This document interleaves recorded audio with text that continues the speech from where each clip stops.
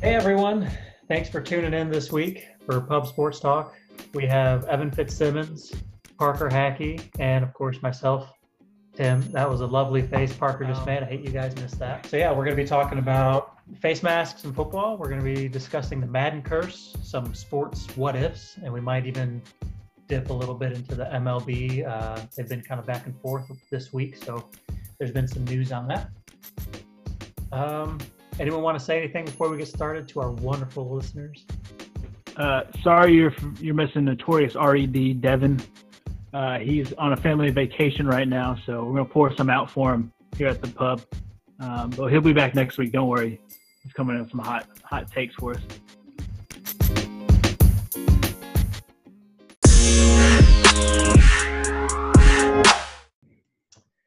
We had a listener ask us a question. So a couple months ago, or I guess a few months ago, when all this started, a couple officials of the NFL came out and said that some options could be doing N95 masks and attaching it to the helmet. As crazy as that sounds, and so the idea is that you would have your team's logo or different designed masks. Part of the uniform for this season. And so I was thinking about it a little bit, and I wanted to bring some just different statistics and just kind of my thoughts as far as being from the healthcare side of things. So starting with Dr. Fauci, I think we're all familiar with Dr. Fauci, or I hope we are at this point. He recommended well, I guess initially not, but then he recommended wearing masks. And he actually has come out and publicly said that the NBA's proposal for the playoffs, that the little bubble that they're making over in Disney, he said that's probably going to be the standard as far as how sports need to go forward with proper precautions.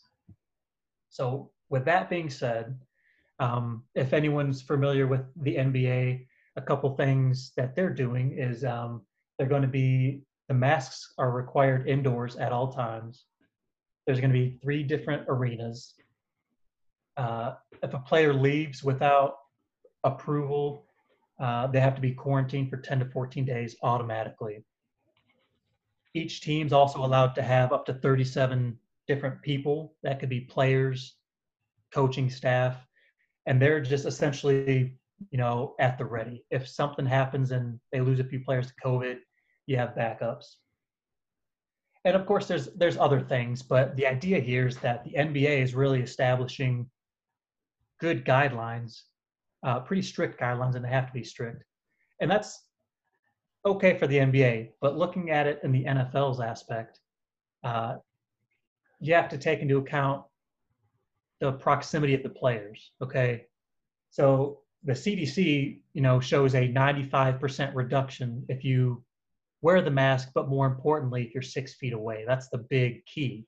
So even if I'm wearing a mask or we're wearing masks and we're on the field and I go to tackle someone, that kind of negates the purpose of preventing the disease from spreading. So that, if you think about that, and then you take into account, how on earth would you set aside the proper staff just in case, half if your offense, if your quarterback comes down with coronavirus, then, everyone who's in contact with your quarterback has to then be quarantined, which means 2 weeks. So then you have to go back a couple weeks to see what games they played and who was with who. And it's a nightmare. Just thinking about it would be crazy. And so as cool as N95 masks would look on like a uni, I think there was a picture of, I don't know if it was a Falcons player that I saw, or maybe it was a different uniform that I saw, but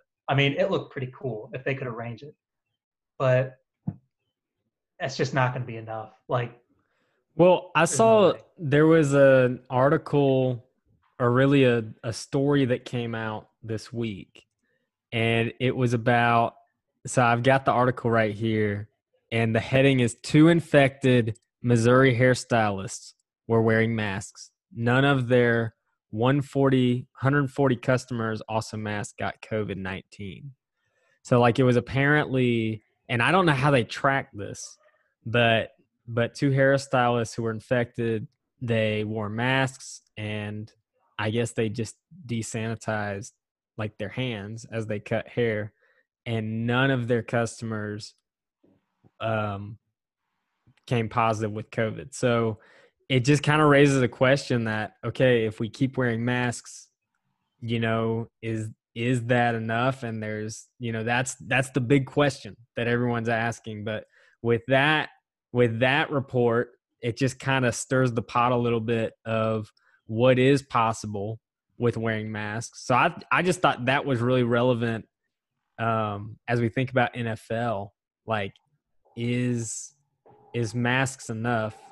I guess I also have a question. So are they thinking of like, I was trying to find these N95 masks. Do they cover the mouth completely, or do they kind of put it over the face mask area? Like, is it like a legit mask, or is it a covering on the face mask? Yeah, that's another thing. So the mock-up that I saw, it was almost like it was part of the face mask. And they haven't even come out with any specifications. I would assume that's what they would do. And the reason behind that would be dehydration. I don't know if you guys have had experience with like all day you have to wear the mask, and you're drinking less frequently because you're almost encouraged not to because they don't want you to take the mask off.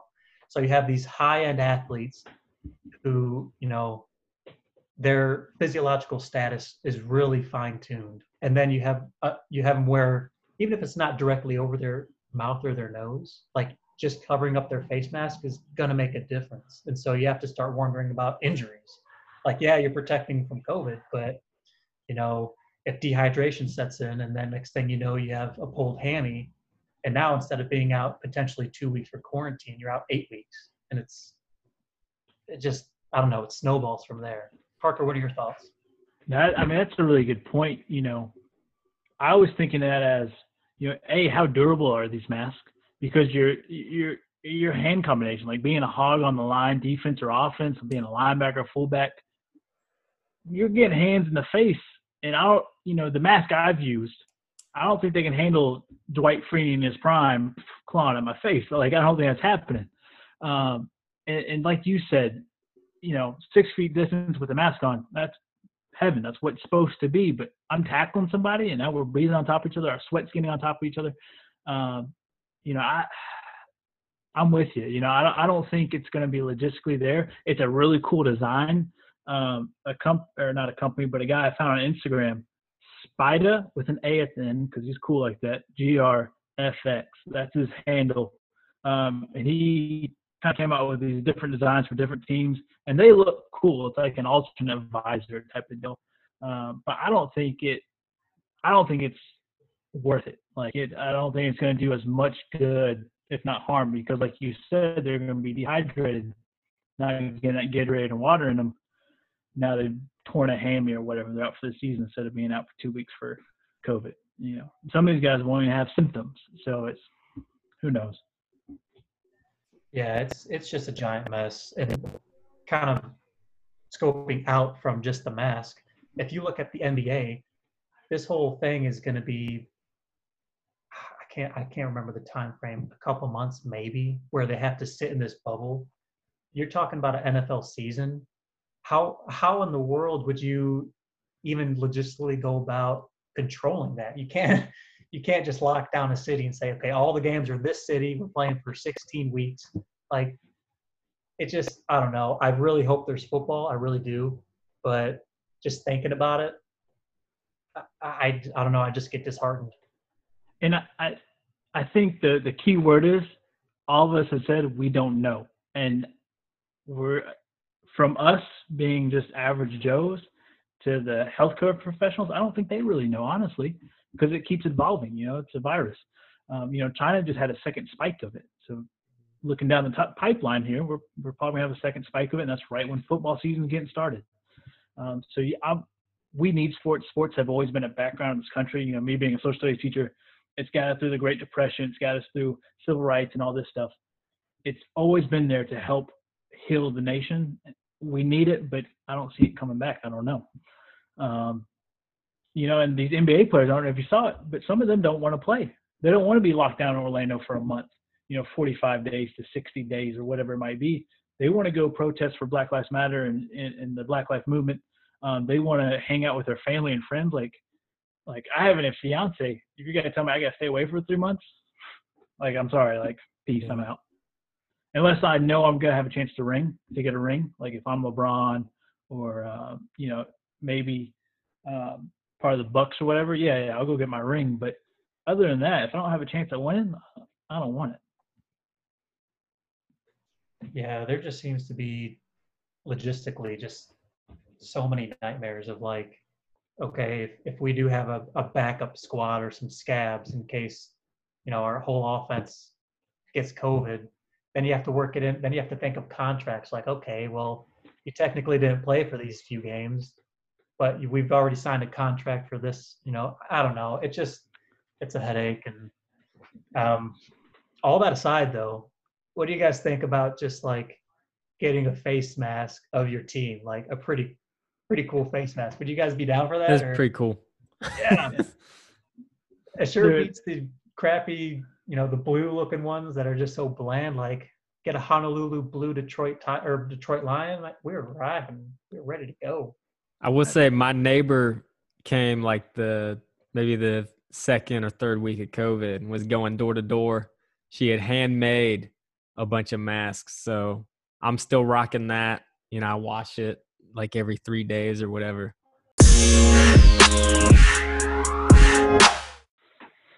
Speaking of football, though, I had another listener ask about the Madden curse. And is it real? Is it not? Should Lamar Jackson worry? Should Devin Slate worry about the Baltimore Ravens losing Lamar Jackson? So what are your all's takes about the Madden curse? Or we can talk about the stats of it, whatever you guys want. But what's your all's take on it? I mean, it's fun to talk about, but I wouldn't say I'm a believer in the curse. I mean, I do remember there was a stretch that it was every player. It was the Peyton Hillis was probably the peak of the Madden curse movement of just 1 year and then nothing. And I wish I had pulled the list up of just who are on the Madden covers. I know Antonio Brown was a recent one. Do you want me to read through them real quick? Yeah, read through them. All right, so this is from CBS Sports. All right, so we're going to start back to 2000. John Madden was on the cover, Barry Sanders. That was the year Barry Sanders retired out of nowhere. So he never stepped foot on the field in the year 2000. 2001, running back from Tennessee Titans, Eddie George. He only averaged 3.4 yards a carry for the rest of his career. 2002, Dante Culpepper. That year, he fumbled 16 times, threw 14 touchdowns, and 13 interceptions. Jeez. I'm amazed he was on a cover. I don't think he was ever that good. Keep going. There's a couple bursts in there. 2002, you had Marshall Faulk from The Greatest Show on Turf, St. Louis Rams. He missed half a dozen starts, and he never topped 1,000 yards again in his career. Remember, Marshall Faulk was supposed to be the dude in St. Louis, him and Kurt Warner. Wow. 2004, Michael Vick, he broke his fibula, missed 5 to 6 games. And then, obviously, 4 years later, he ends up in the big house in jail. 2005, linebacker Ray Lewis. His stats were still pretty stout. He logged 147 tackles. So, yeah, he's pretty good there. Finished his career with a Super Bowl. Yeah, so I can't talk too much crap about Lewis. 2006, Phillies Donovan McNabb. That's the year where him and T.O. got into it because they were supposed to be the greatest thing, and then he broke his collarbone. 2007, running back Sean Alexander, shout out to Kentucky. Oh man, I forgot about the him. man. He went from 1,800 rushing yards to 896 rushing yards. Yeah, he fell off pretty badly. 2008 RIP Vince Young. We all know that story. If you don't look that story up, Hook 'em. He went from one of the greatest college careers to being out of the league pretty quick. 2009, we had the Green Bay Packers / New York Jets quarterback Brett Favre. We all know how that ended up. 2010, Arizona Cardinals Larry the Magic Fitzgerald, and Pittsburgh's Troy Polamalu. Polamalu missed 11 games that year with the torn MCL. Oh my gosh.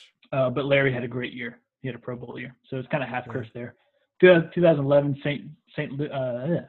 the Saints, New Orleans, Drew Brees. He went from throwing 33 touchdowns to 22 picks, which is a franchise record to this day. Oh my gosh. I didn't know. 2012, Peyton Hillis. Don't know why they chose him for the cover, but they did. If you don't know who he is, that's proof enough the curse is alive. Well, he was a beast. Like that 1 year. That one. Okay, there's the catch. The 1 year. He was also on a bunch of Papa John's boxes. Well, we know how Papa John's turned out. 2013, the man himself, Megatron, Calvin Johnson. He still had a great year, 1,900 receiving yards.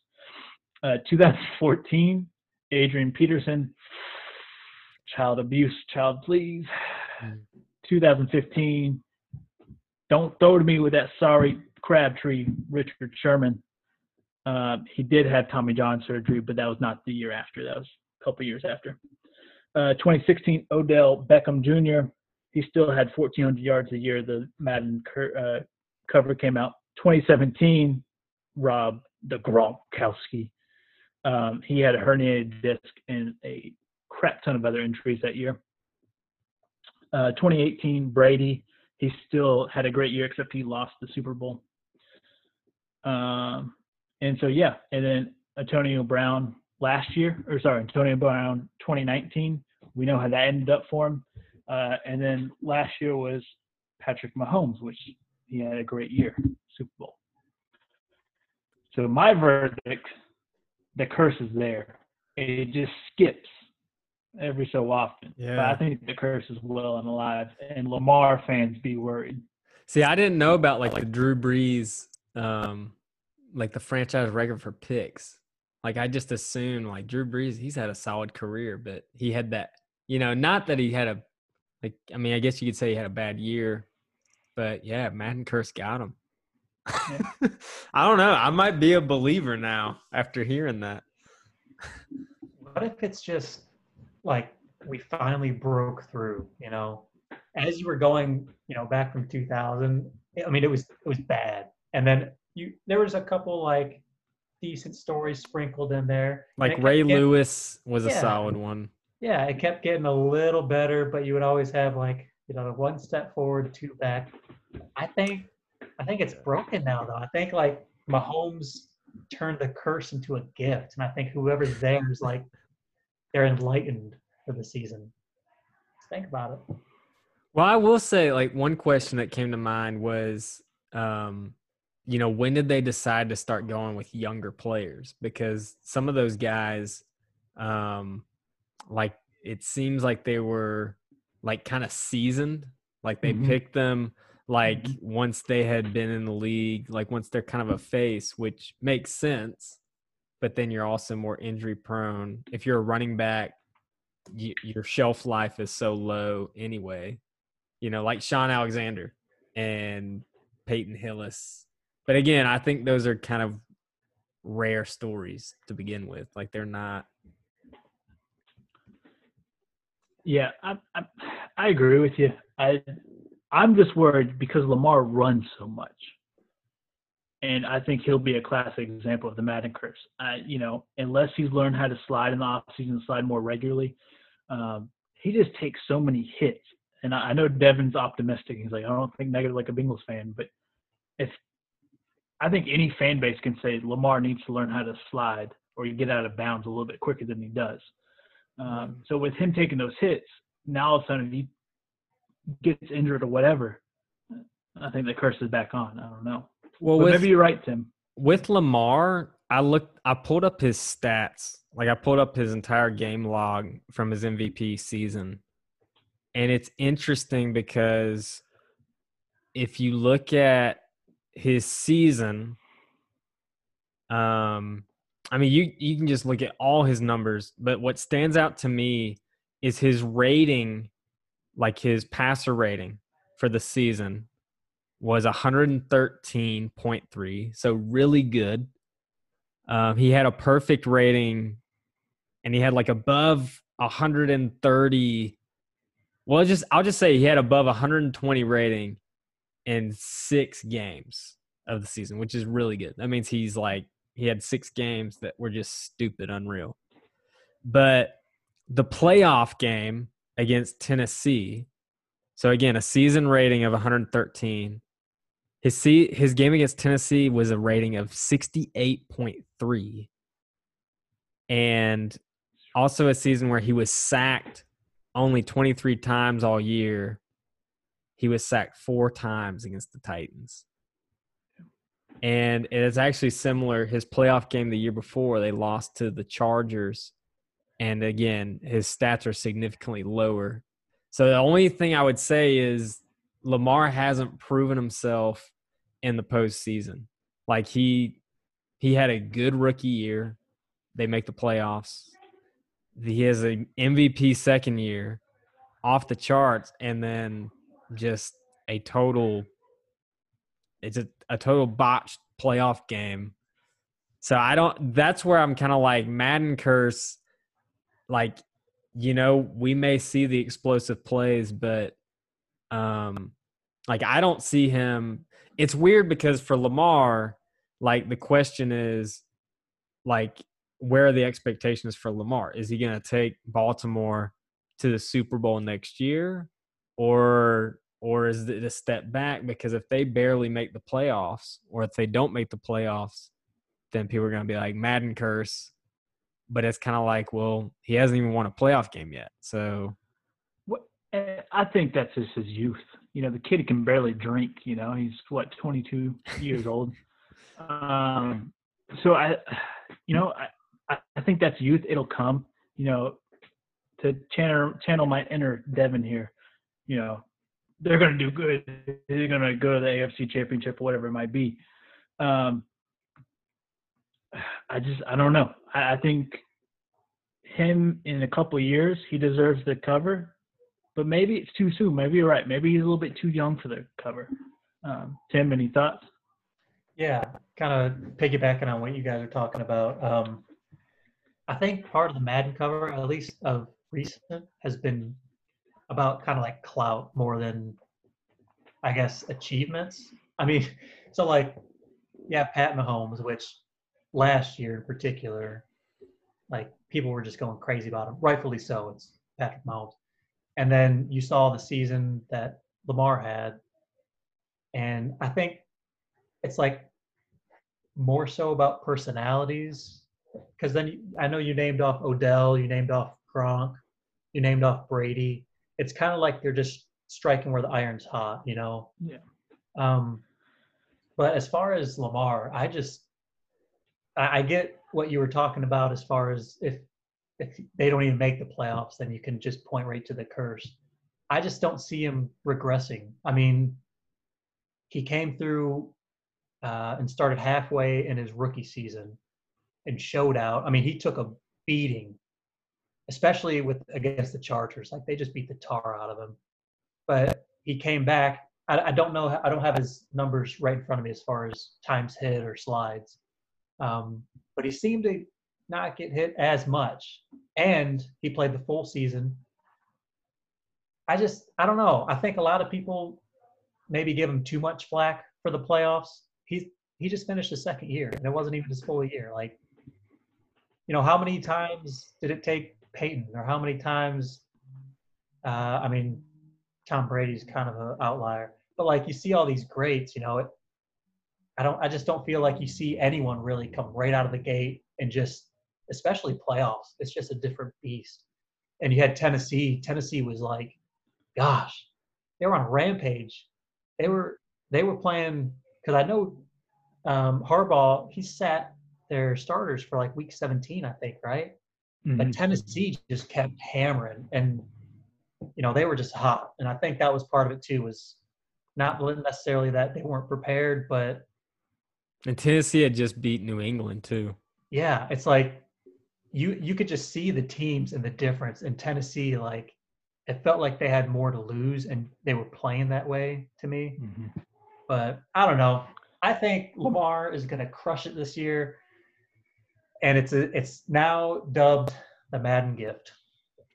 The Madden gift. The Well, Madden I gift. forgot Mahomes got injured last season.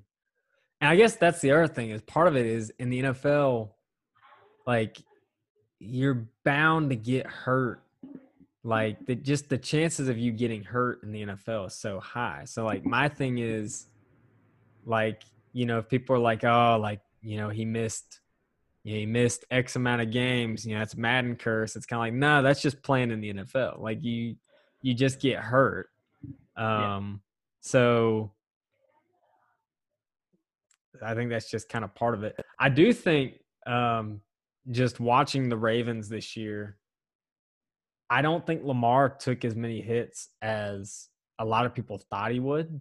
Kind of what Tim was saying is like everyone's like, oh, this style doesn't work. But Lamar really does limit. Like he doesn't slide because he runs too fast. but he gets down. Like it's not like he doesn't, it's not like he doesn't slide like that he's just gonna take a hit. He runs so fast that he's got to run like head first.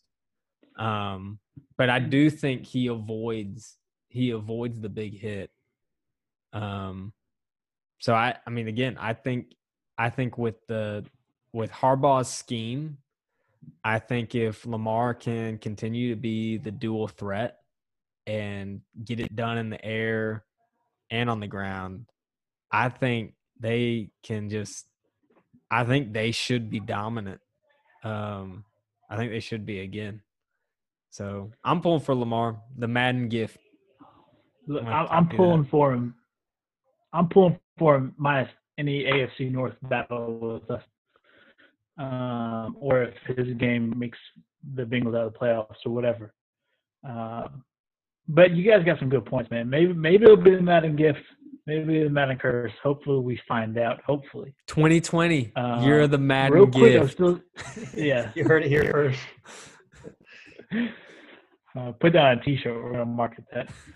Parker, how would you feel if Lamar had a great year, but Burrow just came out the gates on fire and he was on the next Madden cover?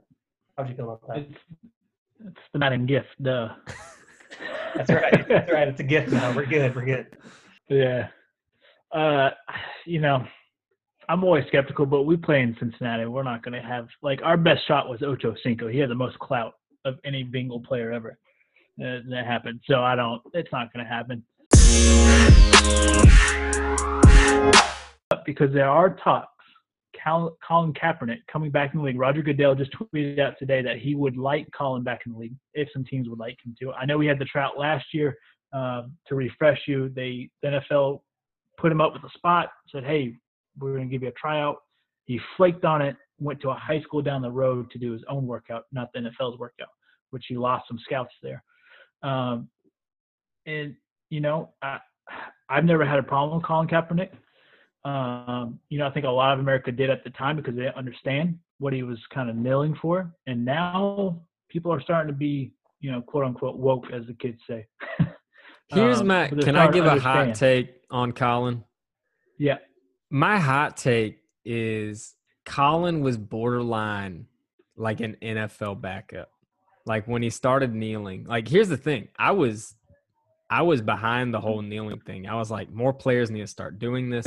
I was even saying, I really want to see like more stars do this, like people that like really have a face in the league, not just like, like I saw like Martellus Bennett and Colin Kaepernick and Eric Reed. It was like, okay, like these are NFL players, but like, until I think we see like a Richard Sherman or like someone who's a face of the league, I feel like people are going to keep criticizing. But like, I was thinking of like Packers fans, Wisconsin fans were like getting mad at Martellus. And I'm like, come on. Like if that was Charles Woodson or Donald Driver, you guys would have been like, oh, like, yeah, we support it, And like with Colin, my argument was like there was a lot of people saying like, oh, he can't even get an NFL job. Like, that's uncalled for. And I'm like, he wasn't like he was borderline, a backup. And now you have all this attention on you. Like this is kind of like it's tricky because if you're just a starter, then I don't think he's going to lose a job. I wouldn't think he'd lose a job by doing it. This is a good what if, and we're going to get into what ifs in a little bit. But I guess I'm just trying to say, even right now, Kaepernick, where would he go? Like he's not going to start in the NFL anywhere. All right. So I'm glad you brought that up. Hold on. Let me. I don't want to say correct you, but let me give some Stephen A. Smith advice here to you. 2016 was his last season as a starter. He played 12 games, threw for 2,241 yards, 16 touchdown passes, 4 interceptions, and rushed for 468 rushing yards. Plus, he led San Francisco to the Super Bowl. So I think he has it in him to be a starter. He took the job from Alex Smith.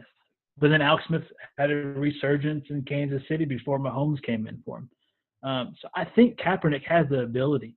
But I understand what you're saying, too. If that was Brett Favre taking a knee or Aaron Rodgers taking a knee, Green Bay would all have been behind them. I'm like, yeah, that's our boy. But I think, me being hopeful, Cincinnati signs him as a veteran backup for Joe Burrow to learn a little bit for. Joe Burrow's already said he respects Kaepernick. He loved what he was doing back in 2016. Why not sign him to the Bengals? And that's me living in a fantasy land too. That'd be great to have a veteran quarterback, quote unquote, to be a mentor to Joe Burrow. But that's my pick for him. That's my landing spot. The issue I have with Kaepernick, well, when I see available quarterbacks right now, even with Colin in the mix, I don't see anyone better than Cam Newton. That's my biggest thing. Like, Cam is, even if he's not necessarily 100% Cam, I would still take Cam right now over any free agent quarterback available. And the only thing holding them back is just the health check. They want to make sure they can't get their docs on them.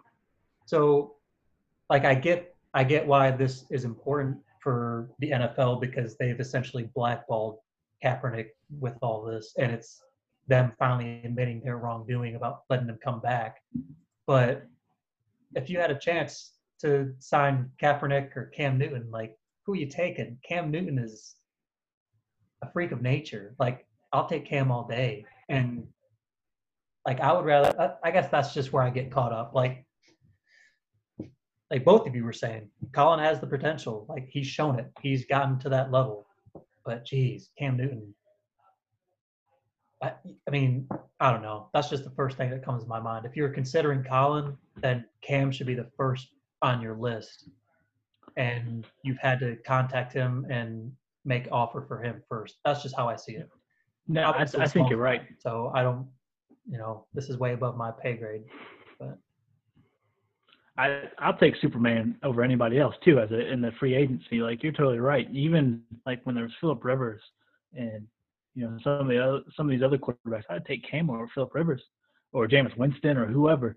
I think you're totally right. But I think, like you said, it's the doctors. They want their team personnel, their team doctors to look at him to make sure he's good. And whenever he gets signed, he is pissed off. Pissed off Cam Newton is dangerous, man. I'm excited to see what type of stats he's going to do. I've never been a Panthers fan. I don't like Panther fans. I don't like the Panthers. But I respect game, and Cam Newton's got game. Yeah, and Liz Frank injuries are no joke. I mean, it's a serious issue, and he was having issues with his shoulders. So my thing is like, okay, looking at the rehab and the therapy and the surgery involved, his shoulder should be 100% right now. And his foot, I mean, honestly, his foot should be too if the surgery's well and they've rehabbed everything. Like, in my eyes, with the time Cam's had, he's good. Yeah. So, I don't know. It's going to be interesting to see if he lands anywhere. And, I mean, if Kaepernick lands anywhere. I hope both of them get jobs, but, man, just my opinion. Yeah, I mean, Cam Newton's videos right now, he's throwing out his workout videos and his dropbacks. I mean, his footwork looks better, just as good as his rookie year did, as it does now. You know, so I think his foot's 100% healthy.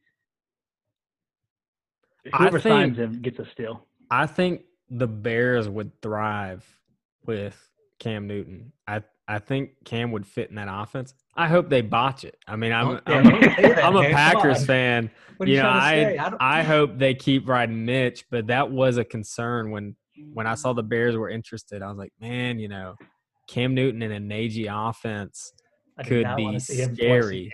No, forget it. You know, especially with Cohen, you know, in the backfield, and they have another running back. But just kind of the things they're doing with Mitch, it's just funny because Mitch can't really run.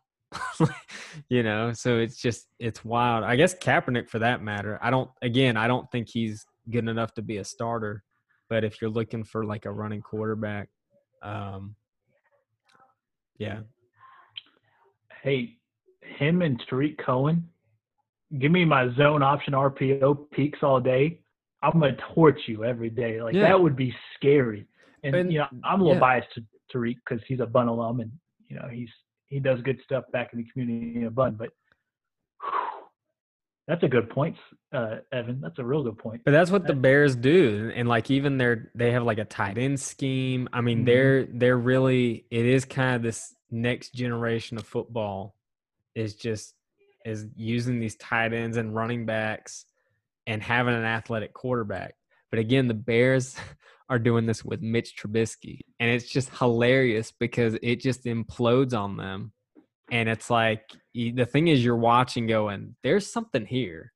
They just haven't figured out – they haven't figured out their key piece at quarterback. And I think everybody in the nation, besides the GM and like personnel at Chicago, realized Mitch is not the answer. But like they're just so feel like Mitch is our guy. It's our. Well, they went so high on him. Project. And it's hilarious that like, they drafted Mitch over Deshaun Watson and Patty Mahomes. I mean, I could talk about the Bears and how trash they are for a long time. But it's hilarious to me. Well, speaking of, you know, kind of like what ifs, if, you know, he got drafted, you know, Mahomes got drafted, what is your all's biggest what ifs in sports history? I was reading an article this week, and it was by Bleacher Report, and it had the biggest top 20 what ifs in sports history. So I really want to get your all's takes on what you all think maybe the top 3 is or top 2, whatever one you guys come up with. Anybody want to start off? This is the segment I was the most excited for this week. Yeah, I did a lot of homework. Like I filled up 2 pages, and I haven't done that since college. So, whew. Yeah, I tried to limit mine. I'll go ahead and go first since I am the least prepared for this category, boys. Wow. Well, I don't have 2 pages, double spaced and 11 font. Single space. Oh, sorry. Okay. I guess my biggest what if, and we may have touched this a few weeks ago, would be if LeBron James went into the NFL over the NBA. And I know a couple of weeks ago it was kind of like the buzz thing. I think it came out that Jerry Jones actually had a contract ready for LeBron when the NBA lockout was going on, and I think LeBron has it framed in his office, or Jerry has it framed. And I was just thinking, like, he's bigger. At the time when Gronk was in football shape, he's bigger than Gronk. He can jump higher than Gronk. Like, and he's faster than Gronk. So just think about him, honestly, with any starting quarterback, just think about what could have been. I mean, arguably the GOAT. That's a whole nother discussion of basketball. But would that transition to football? I think it would. I think he would easily be the top tight end in our generation, like over Gronk. It wouldn't be a competition to me. What do you guys think about LeBron? I think it's a good take. Oh. I think when you look at like the top tight ends in NFL history, a lot of them have that basketball background, whether it's, Jimmy Graham or Tony Gonzalez. Did Gronk play basketball? I assume he did. He did basketball. Antonio Gates. I mean, like it is like, I would say, like, there is the argument that, those sport, there's always the argument of like, oh, like, the sports wouldn't transfer over. But I think basketball players to the tight end position, there's been success. And I'm sure LeBron would crush it. If he played tight end, I'm sure he would have. And he only played 3 varsity years, but he played for a powerhouse in Ohio, St. Vincent St. Mary's, which they are a powerhouse when it comes to high school football in Ohio. I just pulled up his stats. He only played 3 seasons. He didn't play his senior season because he was going to get paid going to Cleveland, so he already knew that. He played 1 season at quarterback. Golly, could you imagine trying to tackle LeBron? Like, I'm like, no, coach, I'm good. I'm gonna go play JV this week. I'm good. 2 seasons at wide receiver. So he wasn't even playing tight end then, but his body ability, I mean, he's grown since then. He was a 2-time All-Ohio selection at wide receiver. So he was All-Ohio. 99 receptions, 1,900 receiving yards, 27 total touchdowns in his career. Had 6 100-plus yard receiving games. Like, that's come just on. Out of control. Yeah, that's. And nice. if he had kept playing in college, stayed healthy, probably played for the Ohio State University, we'd be talking about LeBron and Gronk or somebody. Yeah, really. And I have some more stats of a picture. I think this is from ESPN's Twitter page. So they have James, Gronk, and Kelsey all together with just different biometrics. So LeBron has 4 inches on both Gronk and Kelsey. He's a little underweight. He's about 5 to 10 pounds underweight. But again, LeBron's in basketball shape, which is way different than football shape. LeBron's 40 is almost a whole 0.1 seconds off, or I guess quicker than Gronk and Kelsey. But the killer is LeBron has at least 5 inches on this vertical. So like in almost every biometric right there, LeBron, even in basketball shape, is better objectively. So what Parker said, the points that Evan made, it's just, yeah, I think in a parallel universe, LeBron is just crushing it in the NFL world right now. I had no idea he was 4 inches taller than those guys. Golly. Yeah. What's funny, like, I 6'9". thought of another argument I hear people make is what if Usain Bolt played football?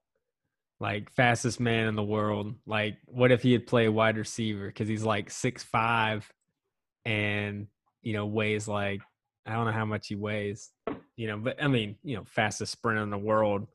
Oh but it's funny because in an interview, they did an interview before like the London Olympics, and someone sat down. I think it was like Bob Costas sat down with him. He's like, Usain Bolt, would you play football if you play another sport? And Usain Bolt was like, no. He was like, I'd play cricket. Because, like, that was, like, his sport. He was like, yeah, I wanted to be a cricketer. So, like, I don't know. That's just kind of an extreme take. But, like, what if Usain Bolt had played cricket? Like, we'd be talking about, like, the best Jamaican cricketer. That would be pretty awesome. Not even going to lie. He'd bring a lot to the game, too. I think if Usain Bolt was playing cricket, I think a lot of people globally would know more about cricket. Yeah, hands down, because I know nothing about the sport. I also don't think his game would transfer to NFL. Like, I mean, just being fast in the NFL, like, again, like people make the argument, like Devin Hester was not good just because he was fast. He was fast, but he also had the perfect cut. And like that's something you can't teach. Is like you can't just like like watching Forrest Gump, like when he just runs in like a straight line and like somehow is like an All-American. Like there's a reason that's a fable. Like that would never happen. Like you There's a think difference that never between happened? being fast and elusive. yeah. What'd you say, Tim? So wait, you tell me that was not true? I thought Forrest. Wait. Okay, I need to Google some things. I'll be back. You got any more, Tim? What ifs? No, I'm peaked right there, so I'll hand it off to you That was a boys. good one. That was a good one. Ed, do you want to take it?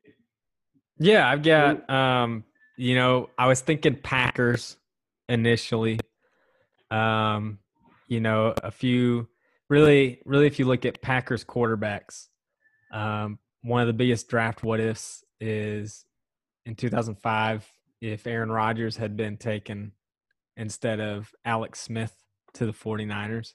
I'm so glad you brought that up. I didn't dig deep into that one because I don't like to think about that. I was like, I don't necessarily, because, and the reality is it wouldn't have been, I don't think it would have been good for Aaron. I mean, the Niners had a good defense, but I feel like there wasn't like offensive weapons that he had in Green Bay. Well, he had Frank Gore and Vernon Davis. Yeah. And they got Michael Crabtree later. They do eventually get Crabtree. Yeah. But I don't know. I think it'd be very. I think. Can I dive into this a little bit? Because I had this on my list too. Dive into it. So, yeah. So there was talks going on that draft that Rodgers could have been the number one pick, but then Alex Smith was kind of like the surefire guy. Like Aaron Rodgers was kind of dangerous, a little cocky. He had a big arm. He got in trouble a little bit. So Smith was a safe pick. They go with Smith. The 49ers do. But he had a terrible rookie season. Like he had 1 touchdown, 11 interceptions. It was not a good year. Rodgers obviously sat behind Brett Favre, learned how to play the game, had a much better career-wise. 6 Pro Bowls, 2 MVPs, a Super Bowl trophy, and an MVP. But what I think would have happened, so Rodgers goes number 1. I don't think Alex Smith falls back as far as Rodgers did. I think he goes number 5 to Tampa. I think he goes to Tampa Bay. Green Bay instead gets Marlon Jackson, who's a cornerback from Michigan, because they kind of need some help in that secondary that year. And so I think 49ers get slightly better. They go from 4-12 to probably, maybe 8-8 with Rodgers there, because they have Frank Gore later in that draft. They already have Vernon Davis. Tampa Bay with Alex Smith. That's a toss-up. Who knows what happens in Tampa Bay? But here's what I found interesting is the following year's draft. Tim, you're not going to like this. The Buccaneers, who have a slightly better record or slightly worse record this year, they'll pick up Megatron that year. Calvin Johnson will go to Tampa. The Lions will take Joe Thomas, which Joe Thomas is a pretty good pick, though.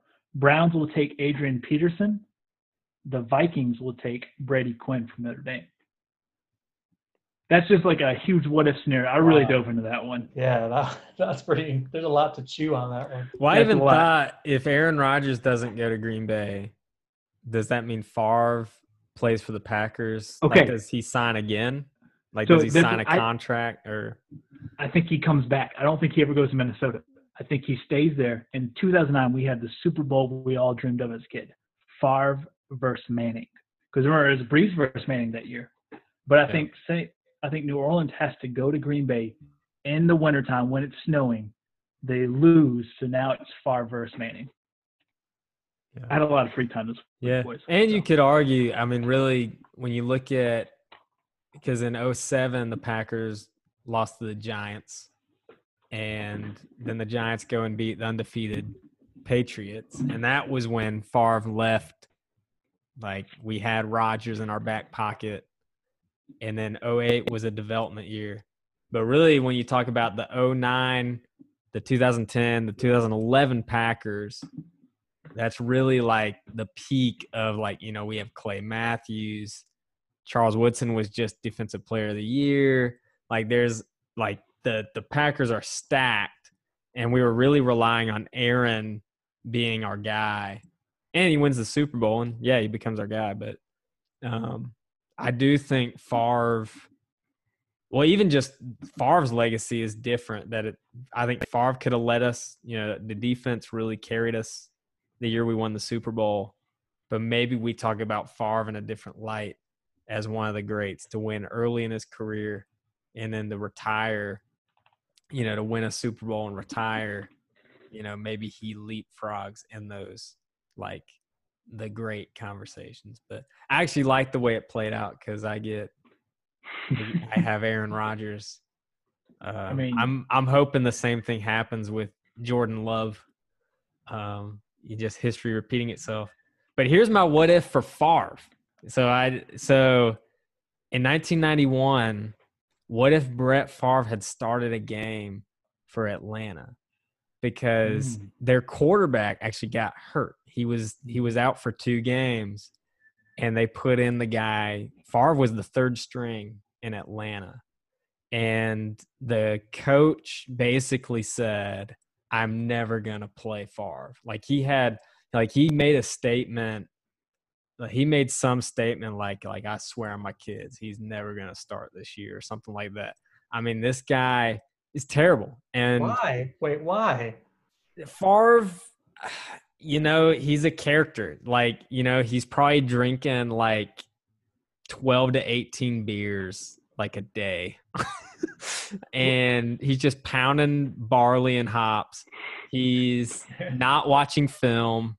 He doesn't really know defenses. He's just a cannon arm. But, I mean, credit to Ron Wolf in Green Bay. He just took a chance on him. We traded a first-round pick for him his 2nd year just to be a backup. Like, not even to be a starter, just to be a backup. And, you know, just like any situation, quarterback goes down, we put in Favre, and it just kind of worked. But it was definitely a project. You know, it's not like it worked. But what I'm saying is if Favre had gotten into the game for Atlanta, if they had played him in those 2 games, and I'm not saying he would throw like 4 or 5 touchdowns, but you would have seen the Favre magic. It would have been like you'd see the rocket arm. There would have been some crazy win, and Atlanta would have been like, yeah, you know, we got to hold on to this guy and just see. And it's just one of those what ifs.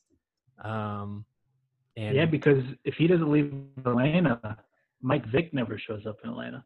Mike Vick doesn't show up. Deion Sanders was in Atlanta. You know, maybe he stays. That he's like, you know, this team is looking promising.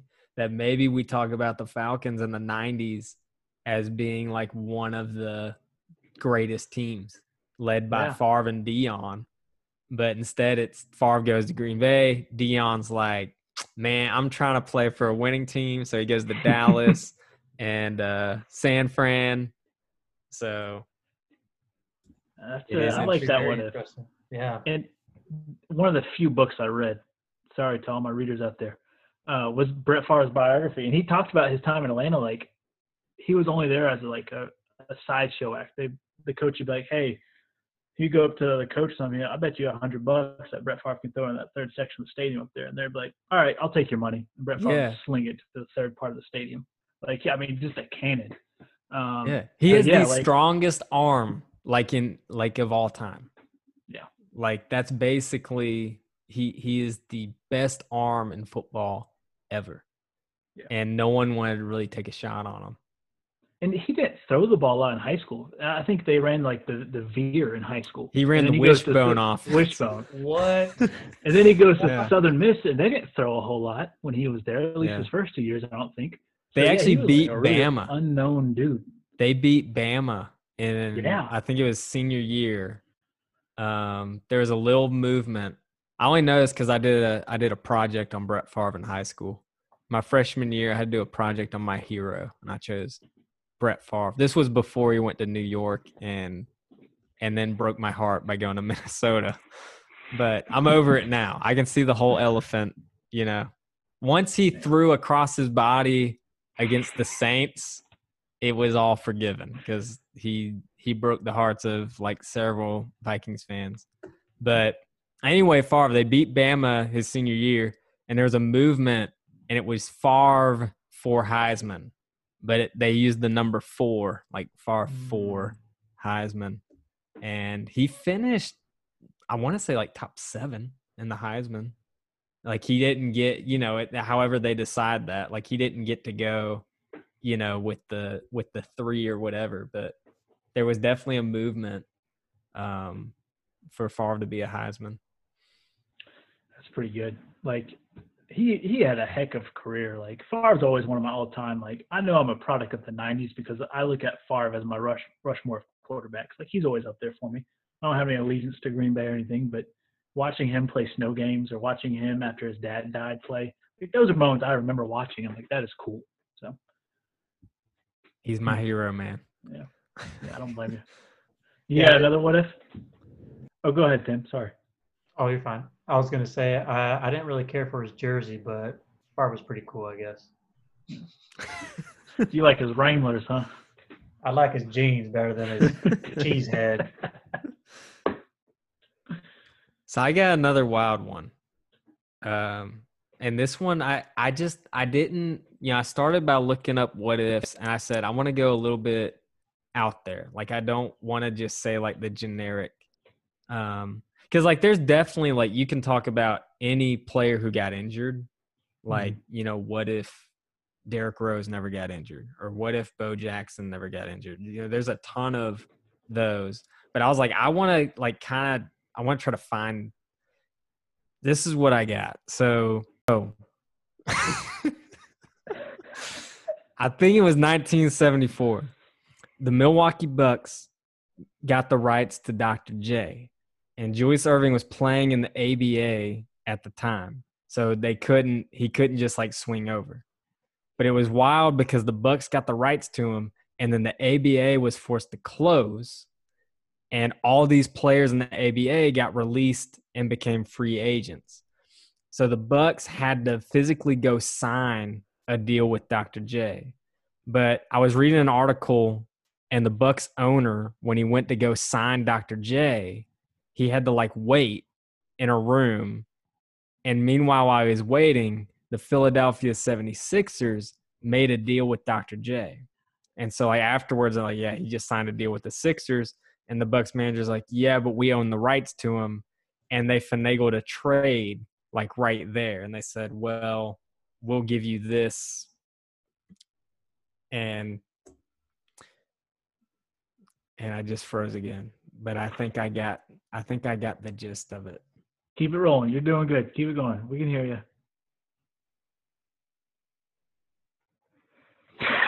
And we lost you.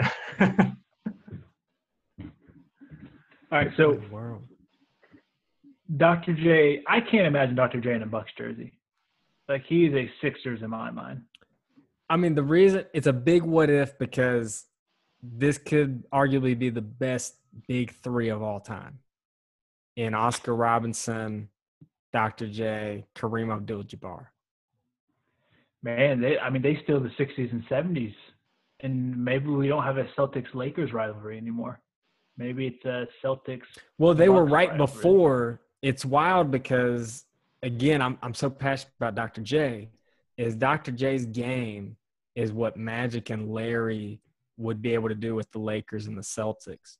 Yeah. But Julius was trying to do it with a trash Philly team that basically weren't team-oriented guys. And Julius had to sacrifice his game for some of those guys. And would later he did get a championship with Moses Malone. Once he got Moses Malone, they were able to get a championship, and he got his due justice. But I think with the Bucks, we're looking at like, I mean, this is a hot take. I'm saying he's got Jordan's 6 rings and then some. I mean, he may have like 7 or 8 rings. I mean, you're talking about 3 all-time basketball players right there. Like, I think you could put all 3 on anybody's top 20 list. They'll make it. Maybe not some of these young kids, but Oof, the original big three, yeah. I mean, he might have 8, 9 rings. Golly. Yeah, that would be scary to like have to face that squad. Oh my gosh. Yeah, I agree. That would, I mean, I don't think that's necessarily a hot take. I think if that happens, you know, he he's the go. Yeah, I think we enter the conversation of could Michael be at the level of Dr. J rather than people just having Michael on the peak. So yeah, that's an interesting take you got there, Fitz. And does that make Michael stay in the league longer? Maybe don't take a sabbatical to go play baseball. Maybe he stays a little bit longer to ring chase Dr. J. Man, that's a huge domino effect. That's a good one, Fitz. I'm serious. I mean, Dr. J, for me, he changed the game in the same way that, again, he set the stage for Magic and Larry to be successful because he showed if you can be a team-oriented star that controls the game with 12 baskets a game, you can win championships. Problem is, he'd have to go through a good Portland team, and he didn't have talent around. He didn't have guys around him, and he had a lot of guys who were still playing just kind of one-dimensional ball. So I vouch for Dr. J. I think he's like in the Mount Rushmore. Maybe, I mean, I think he's like LeBron. I think it's like LeBron, Jordan, Dr. J. I think they're the three guys, but Doc doesn't have the rings to back it up. That's a good one. That's a good one. I like staying with basketball. This is just on the Bleacher Report list. What if MJ would have got drafted to Portland and Sam Bowie would have went to Chicago? What if they would have flipped? Does Michael have the career he does in Portland instead of Chicago? Well, Portland, are they the ones that get Sam Bowie. Do they have Clyde Drexler the year before? Yeah. And that was part of the reason they didn't take Jordan is they already had, Clyde was basically that for Portland. I mean, I think he'd be successful in Portland, playing with Clyde the Glide. As well, because Scotty then goes to Portland later in his career. Yeah, it is wild. Yeah, I honestly think wherever MJ ends up, he's going to be successful one way or another. He has that in him. Yeah. He's a different breed, man. He's an alien. Staying once again with basketball, this might be a name that you young cats got to look up. Len Bias. Len Bias, Maryland, coming out of the University of Maryland, gets drafted by the Celtics, #1 pick, dies of cocaine overdose the day he gets drafted, or technically the night after. I think, and me being a Celtics fan, I always thought, what if Len Bias? If he would have came on the scene, would he have battled MJ? And I think, that year in '87, the Celtics went to the finals, and they got beat by the Lakers, but they pushed into 6 games. If they have Len Bias on that team, I think Celtics have a banner in '87. I think they take it. And then does it become the Bad Boys Pistons versus the Celtics? And does the Bad Boys ever get over that hump because Len Bias is young? He's got the energy now. And now does Michael Jordan have to go through the Celtics even more instead of the Bad Boys? And so that's always been – I know I'm biased. I'm a Celtics fan. So that 86 Celtics team is like arguably like they're in the conversation like the best team to ever play. Yeah. So add a young rising star, they could be around for a while. Yeah, that's definitely an interesting point. I mean, it's funny how when you initially say some of these points, you're like, okay, yeah, I can see that. And then you start to realize the domino effect of the implications it could have, not just that season, but years. You're like, oh, yeah, wow, that is a real game changer. Yeah. And real quick, drug PSA here. Len Bias was the first time he ever did cocaine. So, supposedly. So, first time killed him. But, next one, and I like this one because I just watched Lance, ESPN's 30 for 30 documentary on him. Really good. By the way, that man does not care that he cheated. And I don't really care he cheated either because apparently everybody was doing cycling. Plus, he only had 1 nut. So you get testicular cancer, I want you juicing, man. Go for it. But what if Lance got caught sooner?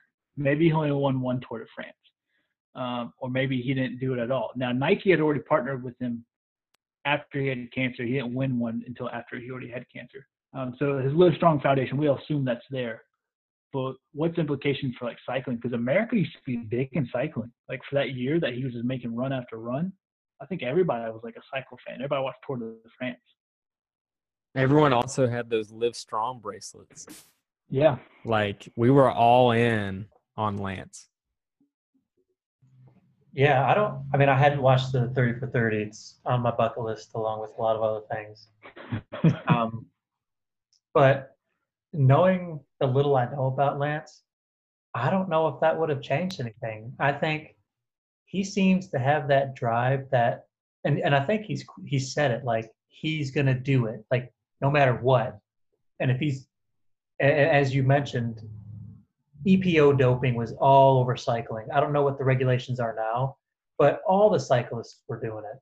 And so if Lance sees that it's giving another cyclist a competitive edge over him, I think before even that, he's like, yeah, let's go ahead and do it. That's just my opinion. I think that may change when I watch it. I mean, does he go into detail on 30 for 30 about like the EPO and the doping and So all not that? the true process of it, but like you said, like he's this driven guy and he's been the best his whole life. All of a sudden he gets there and why the hell is he beating me so bad? Oh, he's doping. Well, come on, let me dope. Let me get that in me. And then like he has no regrets about it, like zero. The only guy he hates is the guy that snitched on him. You know, but other than that, he's all smiles about it. So. Yeah, I guess I did see a little clip that said, he doesn't have a problem sleeping at night. So if he can live with all that in his past and get a good night's sleep, then I guess he truly doesn't care about all that stuff. I saw a post on, I guess it's just on social media, but it was a joke like what movie scene has aged the worst in the past like few years. But they were like gold medal, Lance Armstrong in dodgeball. When he was talking to like Peter LaFleur about like, when I was diagnosed with cancer, but then I came back and won the Tour de France 3 times. Oh gosh. We're just ragging that so bad. Age like milk, right? Yeah. But if you haven't seen Lance, ESPN's documentary, go see it. It's good. It's worth it. Like I forgot all about it for the most part, honestly. So it was good to relive it. So those were like Bleacher Report's kind of top ones. Number 2 was Rodgers going to the 49ers with Alex Smith for me. And number 1, Fitz, you talked about a little bit, was let me take you back to 2008. A number 1 pick from Memphis, Tennessee University. He's a Chicago kid. He gets drafted by the Chicago Bulls. He is Rookie of the Year. At age 22, 2011, he becomes the youngest MVP. 2010 to 2012, he has all-star appearances all 4 seasons. 2012, he leads the Chicago Bulls to the playoffs with a number 2 seed, tears his ACL in game 1. Derrick Rose, if he never gets hurt, what's his career like? I mean, Chicago was pretty good at that time. I can't remember. I mean, I know they had like Joakim Noah. Yep. Luau Deng. They have Brewer coming in. Like they just had a good team. I can't remember who was coaching them. It wasn't D'Antoni, was it? Before he went to Houston, or I don't think it was D'Antoni. I should have looked it up. I'm thinking. I mean, but I remember they were like the team on the rise. They had the chance to be. I mean, they were a contender. Yeah, they should have won. In my opinion, they should have won the East, or at least came close to it. To give you some background, like D Rose was the man in Chicago. He was supposed to be the savior.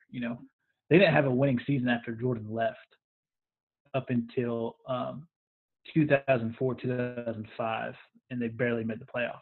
And all of a sudden, D Rose comes in, and they go 63-20. or 50-11 or whatever it is.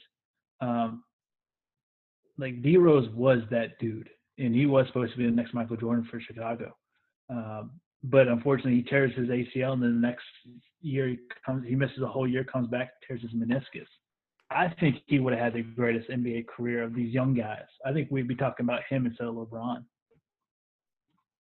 Yeah, I definitely agree. Now, I'm a little biased because I'm kind of in this new wave of therapy, but I think, unfortunately, Derek was right at that cusp before we really honed in on some of the sports rehab, and I don't know specifically what rehab processes he used for his knee, but gosh, I feel like you get athletes with ACL tears, high elite athletes, and they're projected to come back as quickly as 9 months. I mean, Adrian Peterson he broke the mold, but like the rehab process, the surgery. If Derrick Rose was playing now and this happened, I think, like you said, it's a whole different ball game. You're going to have injuries, especially with the explosive play that he has, but he's going to be able to get excellent surgery, excellent rehab. We're going to see him possibly the end of the next season, and then it just snowballs because it's just when you injure one thing in the knee, everything else is susceptible. You would know that if you had a knee injury. And look at what Derrick Rose is doing now, or what he did with the Pistons. Like, he's on fire, and it's because he's putting in the prehab for his knees. And so it's like, man, if we either hit that cusp of therapy and surgery before that, or if he was playing now, I definitely agree with you. It would be definitely a game changer. I think D Rose, I guess I see like a little bit of Russell Westbrook. Like he was kind of I feel like he was that first point guard in a long time to just be like explosive. But I don't know if I see him winning like a ton of championships. I think he could have taken the Bulls to a championship. And I think we'd be talking about him like statistically like Russell Westbrook. Like maybe like, oh, he's Mr. Triple Double, and he's an all-star. But I think unless he's finagled in some trade where he goes with people, like I don't think, as much as it is a what if, I think he just would have been a lot better. Like I think he would have had a long, good career, but kind of like Westbrook, like just not quite able to reach a championship with the people around him. I could see that. That makes a lot of sense. I mean, you look at what Westbrook had, and he had KD, and Harden. And you're like, wait, they were together and they didn't win. But yeah, I could see that spin on it as well.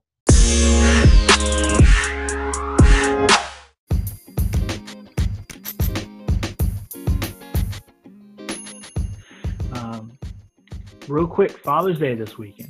Ev, you got a random question for us. Hit it. Yeah. First, before I had a thought about your last statement. You said there's nothing on. Golf is back. I think that'd be a perfect Father's Day celebration. The Charles Schwab Classic was last week. It's not the Classic. It's called something else.